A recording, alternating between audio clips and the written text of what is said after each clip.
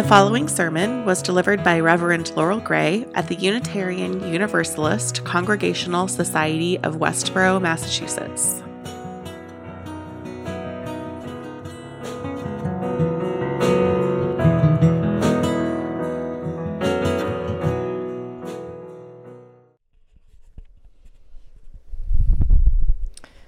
Our reading this morning is from the book The Good Life, Lessons from the World's Longest Scientific Study of Happiness by Robert Waldinger and Mark Schultz, who are respectively the director and associate director of the Harvard Study of Adult Development, which began in 1938. The study followed a group of participants throughout their lives and is now following their children's generation, collecting data about the human experience as it's happening over the lifespan of its participants. The book is fascinating but expansive, so we're going to focus on one part of the research. They call this the importance of unimportant relationships.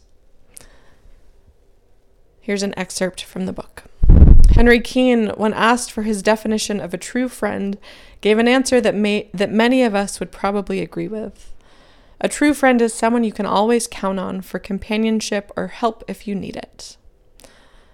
This is the kind of friendship that social scientists would call a strong tie. These are the people we know will be there for us when things go wrong, who lift us up when we're down, and who we are prepared to support in their times of trouble. When most of us think of important friends, these are the relationships that come to mind. But a relationship doesn't need to be one of our most frequent or intimate contacts to be valuable. In fact, few of us realize that some of our most beneficial relationships can be with people we don't spend a lot of time with or don't know very well. Even interactions with complete strangers carry hidden benefits. Consider the most common and simplest of interactions, buying a cup of coffee. When you go into the coffee shop, how often do you talk to the server? How often do you ask with genuine interest how they're doing or how their work is going that day?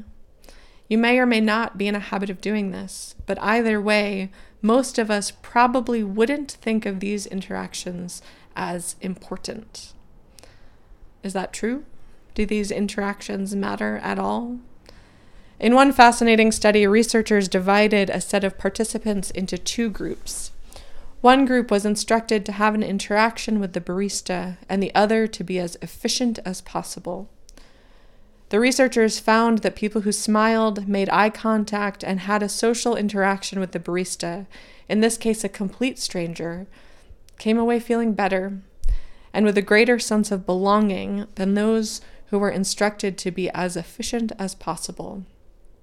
In short, having a friendly moment with a stranger was uplifting.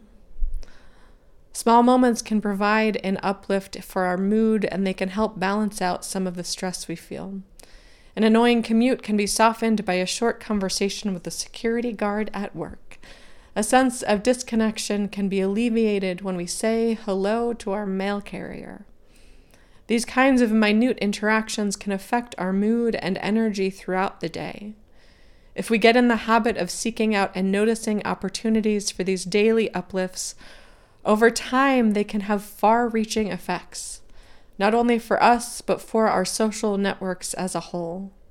Repeated casual contact has been shown to foster the formation of closer friendships, and sometimes even the most casual contact can open us up to whole new realms of experience, they write.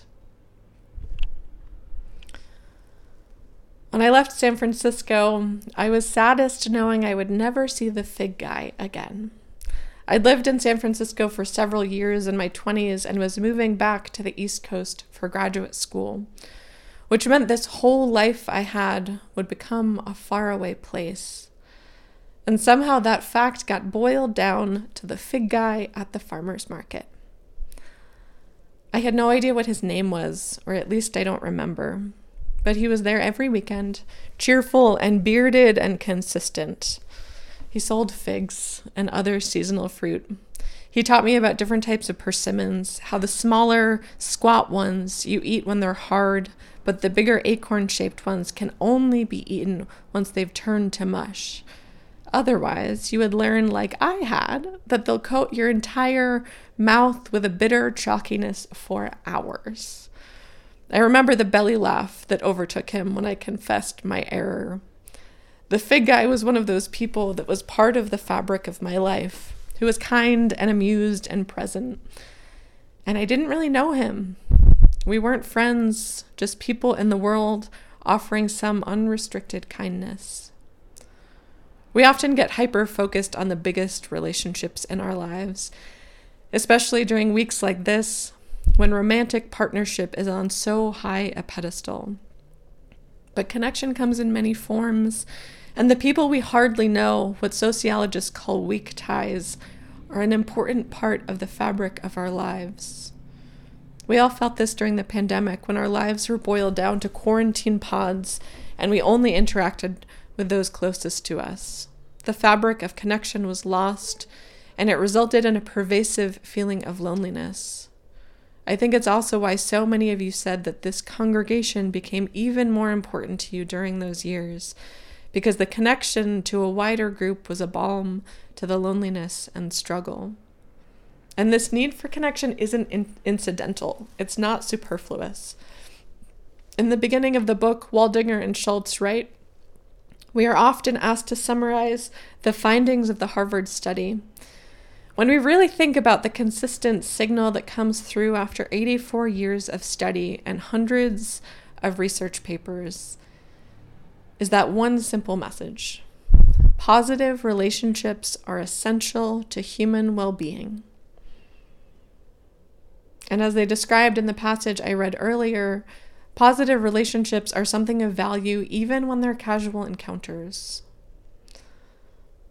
This from a BBC article on the power of weak ties. Gillian Sandstrom, a senior lecturer in psychology at the University of Essex, decided to investigate the extent to which people derive happiness from weak tie relationships. She asked a group of respondents to keep a record of all their social interactions over the course of several different days. She found that participants with larger networks of weak ties tended to be happier overall, and that on days when a participant had a greater number of casual interactions with weak ties, say a local barista, a neighbor, a member of a yoga class, they experienced more happiness and a greater sense of belonging, end quote. It's a kind of love that's often overlooked, that we can miss if we're rushing, if we don't know that our relational landscape has such a profound effect on every aspect of our lives.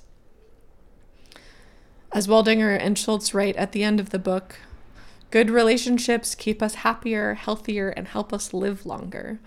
This is true across the lifespan and across cultures and contexts, which means it is almost certainly true for you and nearly every human being who has ever lived. People need people, not one person, not the perfect romantic partner or best friend, though strong ties do have a significant impact on our lives. People need people, plural. We need the world outside our homes to help us feel whole and vibrant. We need the fig guy at the farmer's market and the barista who knows we'll never order coffee. We need to be known, and we, in equal measure, are needed by the world. We are also someone else's kind stranger, someone else's passing moment of humanity. One of the most encouraging parts of the good life is the research that shows we can make different choices that foster a deeper sense of connection in our lives.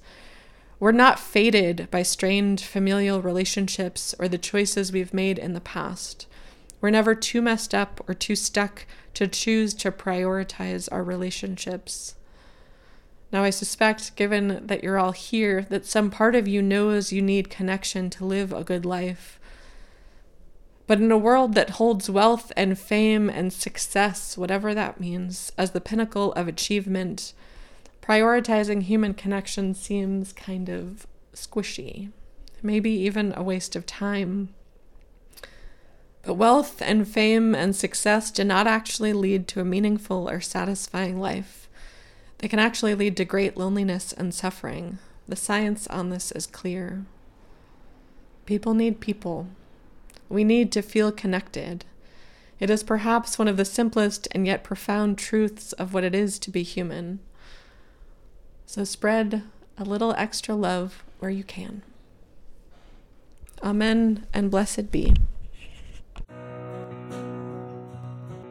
Thanks for listening. For more information about what's happening at UUCSW or for ways to get involved, visit us online at uucsw.org.